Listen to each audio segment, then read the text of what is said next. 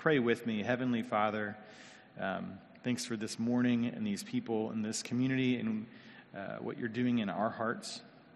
Help us love you more this morning and deeper, and just have a deeper appreciation for who you are. And God, we pray that your Holy Spirit would challenge and transform us, that we would not be the same as when we walked in these doors. And it's your name we pray. Amen. Okay, so Matt's not here. It's my turn. Exodus Church is going to tackle controversies, okay? You guys ready? Is anybody feeling comfortable? We're going to talk about very controversial topics. And I need everybody to give an opinion. Are you guys okay with that? All right. Number one, cilantro. Is cilantro delicious, or does it taste like soap? I hear there's a genetic disposition for some people that cilantro tastes like soap. So how many of you think cilantro is delicious? And this is true for me. How many of you think that it tastes like soap? Do we have any soap tasters? A couple. Okay, cool. Thank you. The second one, it's a little hard to see, but what color is the dress? Some of you guys may remember this. This was a big thing on the internet, 10 years ago. Is this dress blue or is this dress gold? So how many of you see a blue dress? Show of hands. How many of you see a gold dress? Okay. Now, there's an actual answer to that one. The dress is blue, but there is something the science people know about the way our eyes respond to it, that that some people see a gold dress, although the actual dress is blue. Next one, let's talk about pineapple on pizza, okay? Is it yum or is it unacceptable? And if you can't quite see it with the glare, that's Batman slapping Robin, because pineapple on pizza is wrong. How many of you like pineapple on pizza? Pineapple on pizza. How many of you do not like pineapple on pizza? That one's a little closer to 50-50. Okay. No wrong answer on that one. The next one we have is, an animated looping image. Is it a GIF, or do you pronounce it a GIF, the .gif? How many of you pronounce that, somebody sent me a GIF on my phone? Does anybody say somebody sent me a GIF on my phone? Yeah, no problem. Nope, yeah. I've heard both for that. I like the picture, though. Better franchise, are we Marvel people or are we DC people? So I know some people get really into this. It's not I don't have a strong opinion, but how many of you are Marvel franchise movies? Any DC franchise folks in the house? Not real. I mean, DC has some of the old classics, right? DC is Superman and Batman. So that's kind of like if you go back to the earlier generations, those are really big, but the modern movies, Marvel tends to be a little bit more powerful. Pluto's status. Let's be honest about Pluto. When I heard that in 2006 it was demoted to a dwarf planet, this is a controversy. Let's talk about it. How many of you think that no, Pluto is a planet? Let's be honest. Once a planet, always a planet. How many of you say that no, dwarf planet is would prefer to, you would say Pluto is a dwarf planet? See? Yes, okay, thank you. I feel like the kids now, they're being taught that it's a dwarf planet, Anyway, who is the GOAT, the greatest of all time? Is it LeBron James? Is it Michael Jordan? How many of you would say it is LeBron James, greatest of all time? Greatest of all time. How many of you would say Michael Jordan, greatest of all? See, interesting. I feel like our demographic, there's not a lot of 20s in the room.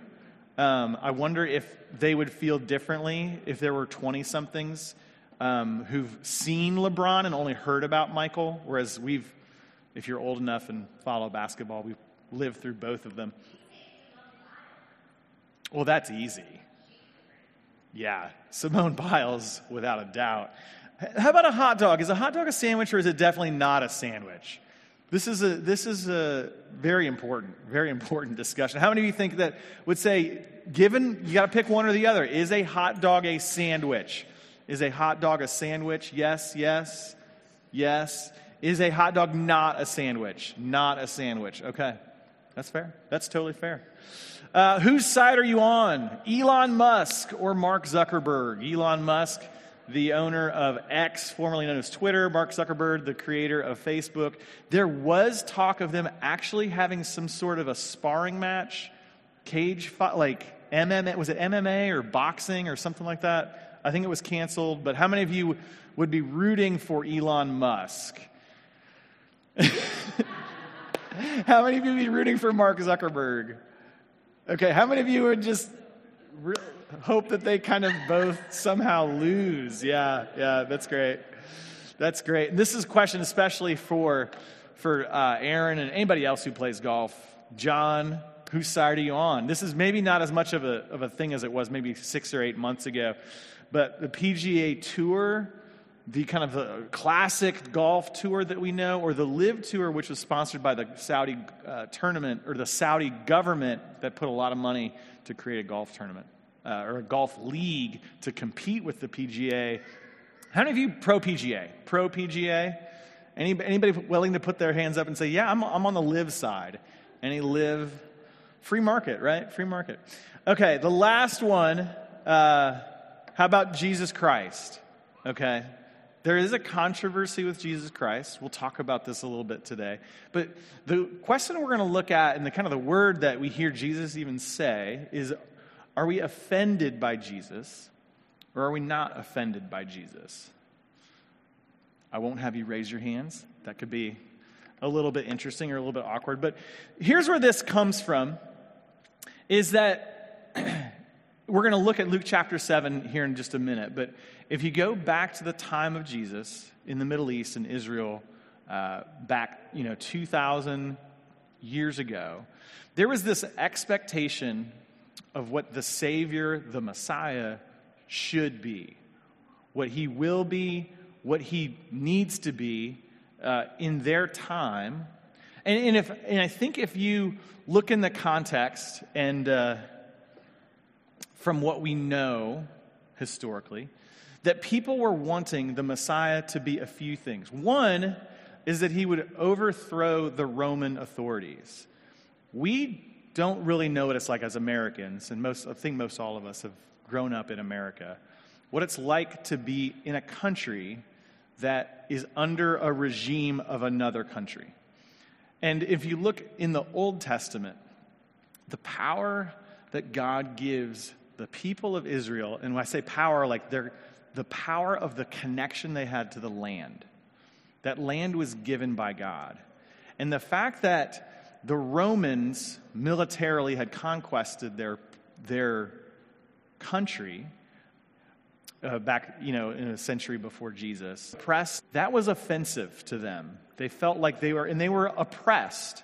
They were oppressed as a people in the Roman Empire, and the Savior, the Messiah, needed to throw out the Romans.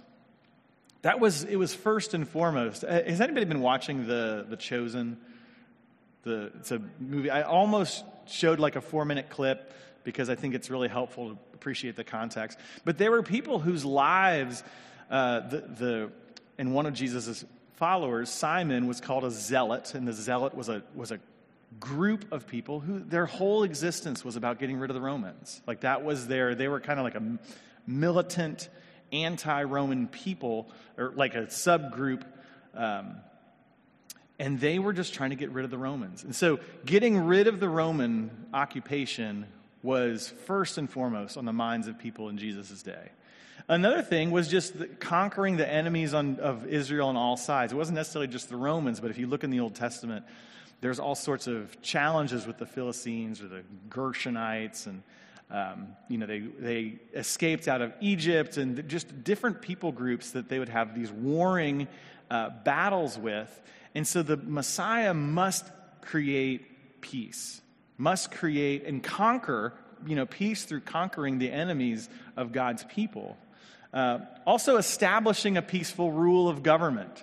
So establishing a healthy and beautiful government where God's people, the nation of Israel, could be strong and healthy and overthrow the Romans, protect them and kick out all the oppressive and all their enemies, and then prospering the nation with, productive farmland. Most of the people were farmers, and so just having a healthy agrarian, if somehow the Messiah could control the weather so that there would be, rains would come when they were supposed to come. And so these are some of the ideas, I think, at the time that Jesus was here on earth, that these are the expectations of the Savior.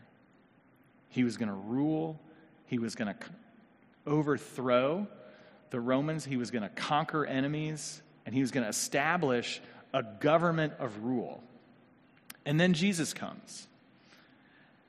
Does Jesus do all of these things as we read about him in the Gospels and the biographies about Jesus? And really, he doesn't. He's a little surprisingly indifferent when it comes to the Romans. He doesn't take up an army. He tells people to put away their swords. He doesn't create a government for himself. And this is surprising. And honestly, it's fairly offensive. And so, to the extent that in Luke chapter 7, there's an interesting thing happens that I never really paid too much attention to until recently, in the last couple of years. I heard, as I was reading, I heard some really interesting and beautiful teaching on this, on what's happening here, is that John the Baptist, who's Jesus' cousin, and who even the Old Testament said, was preparing the way for the Messiah, that John the Baptist had some concerns. He had some questions about Jesus. And we're going to look at what these questions are. And you can read there if you want. It's on the screen. It's Luke chapter 7, verse 18 to 23.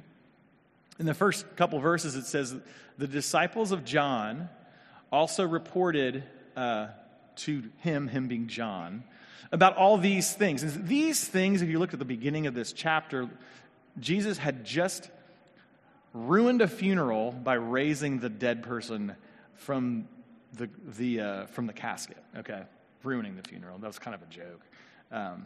Ending the funeral in the most beautiful way possible. So he had been healing people. He had just raised the son of a widow from the town of Nain earlier in this chapter. And maybe that was even specifically what was being talked about. And so John's disciples told John the Baptist about these things that were happening. Jesus is healing these people.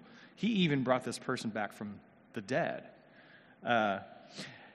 Verse 19, after summoning two of his disciples, John sent them to the Lord and saying, "Are you the coming one, or should we look for another?" And so when John's disciples came to Jesus, they said, "John the Baptist has sent us to you to ask, are you the coming one, or are we to look for another?" I never really paid too much attention to why this happened. And John doesn't exactly tell us why, but I wonder if John the Baptist, great though he is, and this person who was paving the way for Jesus though he is, that John the Baptist had some concerns and questions, that Jesus was not meeting the expectation of what he thought the Messiah was going to come and be.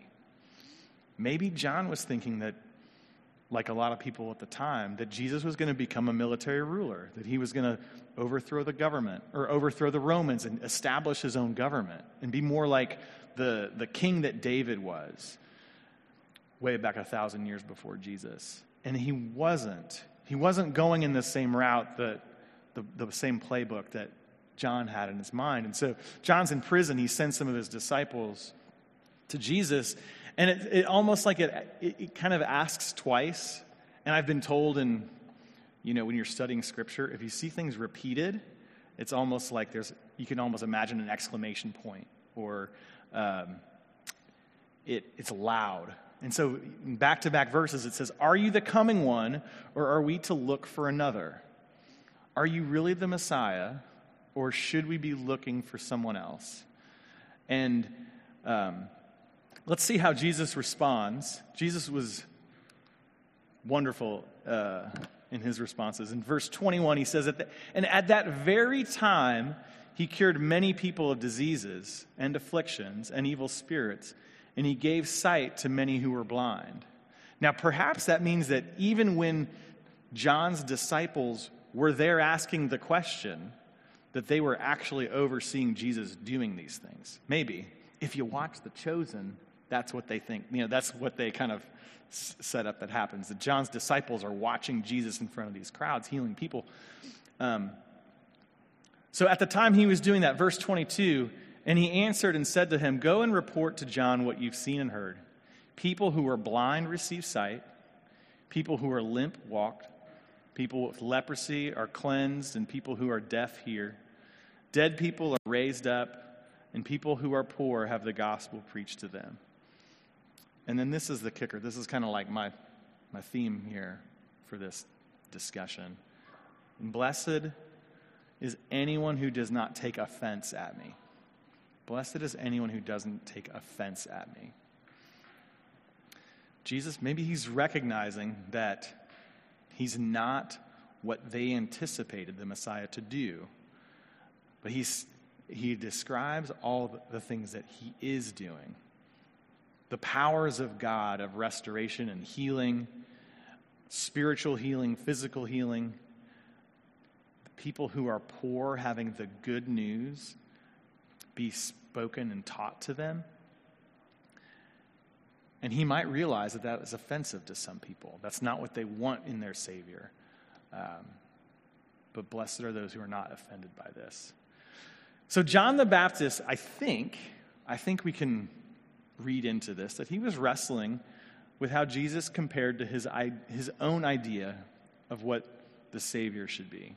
Didn't quite match the picture that John the Baptist had in his mind.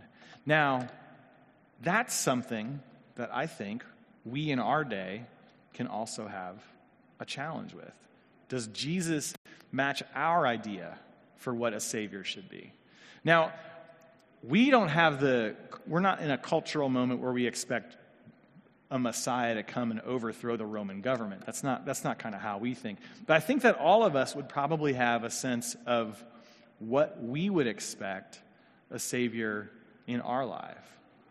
And it might look something like this. This is some sketch that I had for American desires for a Savior. First and foremost, financial prosperity, right? If I give my life over to the Messiah, isn't he going to make my financial world stable and secure and good and kind of live the good life? Is he going to give me great friends? I work with teenagers, adolescents, and so many of them, I feel like what their deepest longing is really good friendships. And if I trust the Messiah with my life, I'm going to get good friends, right? That's what I really want, is good friends. And maybe this Messiah will give me those good friends. Or a romantic relationship, a spouse. I'll find the one if I trust in Jesus as my Messiah. Maybe if they are married, they would give me a child. Isn't that what God wants for all of us? To give me a child, or give me awesome kids. You know what I'm talking about, parents? You know, those kind of kids that always makes you look like a good parent, and they don't get in a lot of trouble, and maybe they're like really talented in some different ways, and the other parents are like, wow, isn't that what the Savior would want for me? To bless my idea of the good life?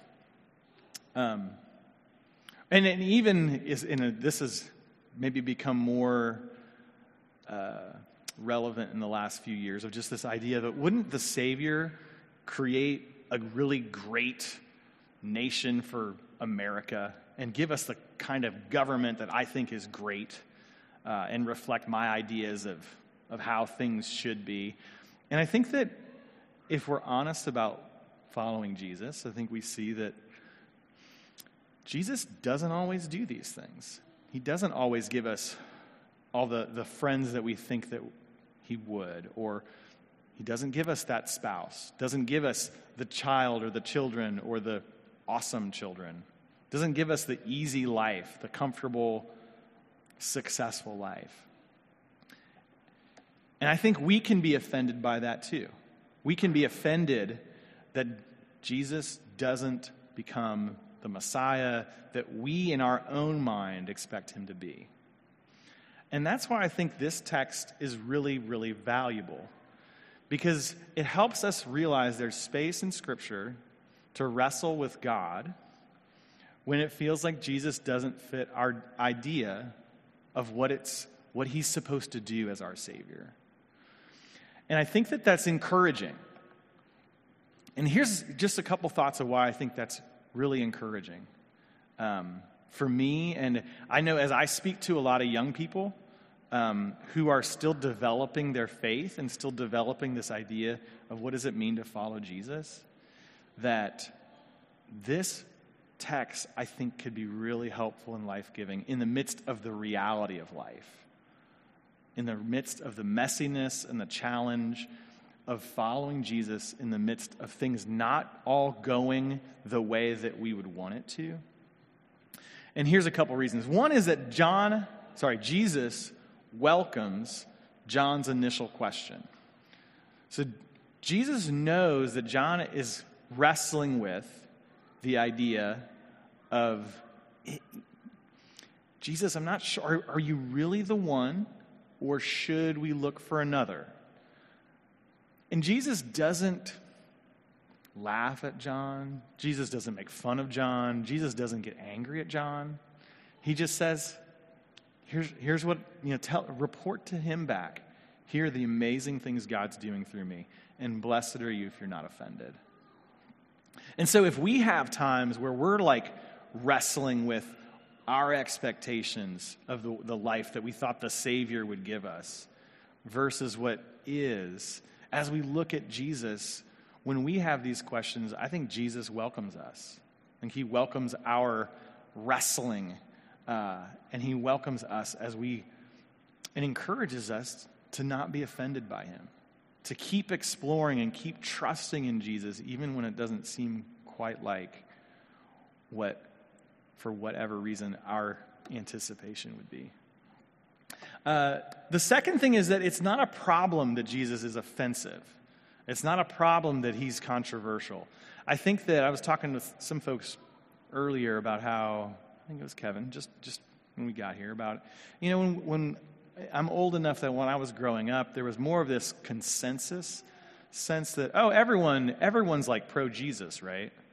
And I think as time has gone on, as I've gotten older, not everyone is even pro-Jesus. Jesus himself is a little controversial. And when you look at Jesus in his real life, he was absolutely controversial. And even in Young Life, we've been talking about, over the summer, we had a whole series about how the people that loved Jesus the most oftentimes were the least religious people, and the people who were most offended by Jesus were the most religious people. And how that must have, for a lot of people, been hard to get their brain around. How is Jesus so accepted by some of the least religious and so offensive to some of the most religious? And so the idea of Jesus being offensive shouldn't be a surprise to us. It's to be expected. And Jesus is okay with the fact that not everybody is pro-Jesus all the time. If you want to be practical, I think that you could make an argument that in our culture right now, that people who exemplify the left, whatever that means, they would be offended by Jesus for certain things about how Jesus was very adamant against sin and sexual purity and different things, and that people on the left in America might find Jesus offensive today. But also, people on the right, whatever that means, would find Jesus offensive too. His compassion for nonviolence, his compassion for those who are left out, left behind, immigrants, the poor, rejection of status. And so if you find yourself wrestling with, hey, Jesus isn't like a perfect match for my own ideology, my own political ideology or whatever, that's okay. That's what's to be expected. In the end, Jesus says, blessed is anybody who does not take offense at me.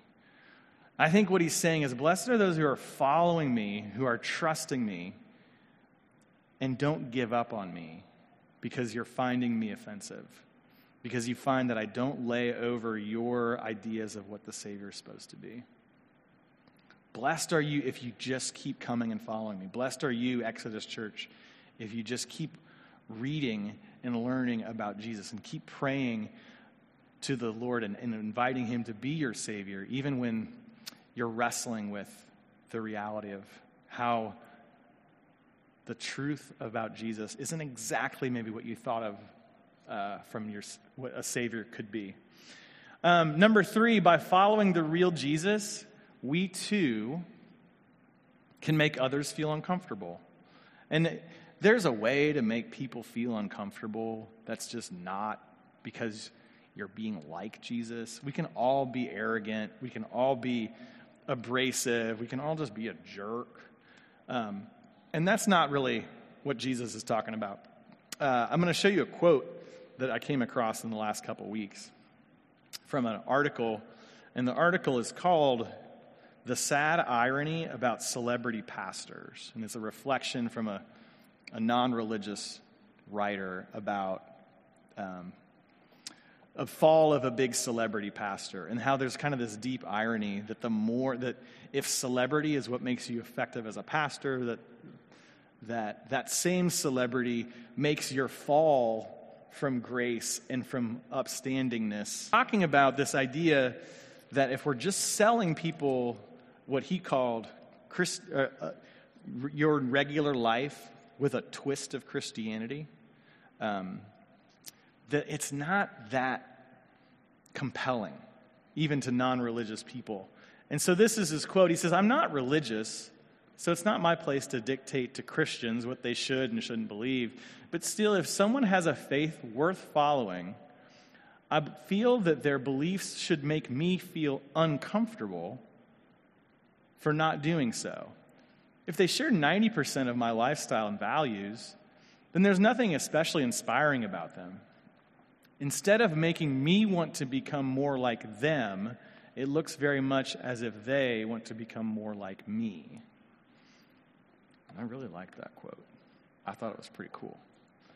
And this is from a non-religious person. And I love the perspective of like, if following Jesus is really significant, then you should look different. And that's okay. You shouldn't look just like every other American from your social class that lives in your town or whatever. That you should live in a way that makes people feel a little bit uncomfortable. Like, oh, you have a different set of priorities than I do. You live your life to a different standard than I do. So I really like that. The last encouragement is that as we follow Jesus as Lord, our desires will become more like his. And I think that's really cool. I think that as we continue to trust, the things that right now in our lives might be challenging our hearts, that our idea of the Savior, he doesn't quite match. I think as we continue to follow Jesus, our hearts will become more like, oh, and that's okay. Because Jesus' way of being a Savior is actually a lot better than my cultural vision of what the Savior was going to be. And I didn't put this on the slide, but I thought about saying it, and I think I will say it. I feel like if Jesus doesn't challenge you on something, you either aren't looking at the real Jesus, or you've become so much like Jesus that he's just not challenging you anymore. And so as we become more and more like Jesus, the truth of who he is, the truth of the kind of Messiah and Savior he is more and more what we realize deep down is truly satisfying and truly gives us hope and truly gives us purpose and direction in our lives. So, in the end, blessed are each of us, blessed is Exodus Church, if we are not offended, if we do not take offense at who Jesus is. And blessed are you if you are wrestling with Jesus, even right now, about how he might not be measuring up to your preconceived notion of what the Savior was supposed to be. Because I think that was true for John the Baptist, and I think Jesus welcomes us as we are to trust him in that. I'm going to pray, and then we're going to enter communion. Heavenly Father, thank you that this is in the Bible. I know in my own life I've had times where I have anticipated a certain script that following you is going to lead to whether it's financial success or ministry success or a family that looked a certain way, and that wasn't what really matters, Lord. And I thank you for how you've drawn me closer to you, and I thank you that the questioning that John the Baptist has here is real, and we can be honest about that, and that you welcome those questions, and you're not afraid of those questions, and you're not afraid to challenge us of our idea of what the Savior should be. And I thank you that we're going to become more like you, and we're going to be more excited about the Savior you are and less frustrated about the Savior that we wish you would be. So bless this church, bless our community, give us a sweet time here together this morning. In your name we pray. Amen.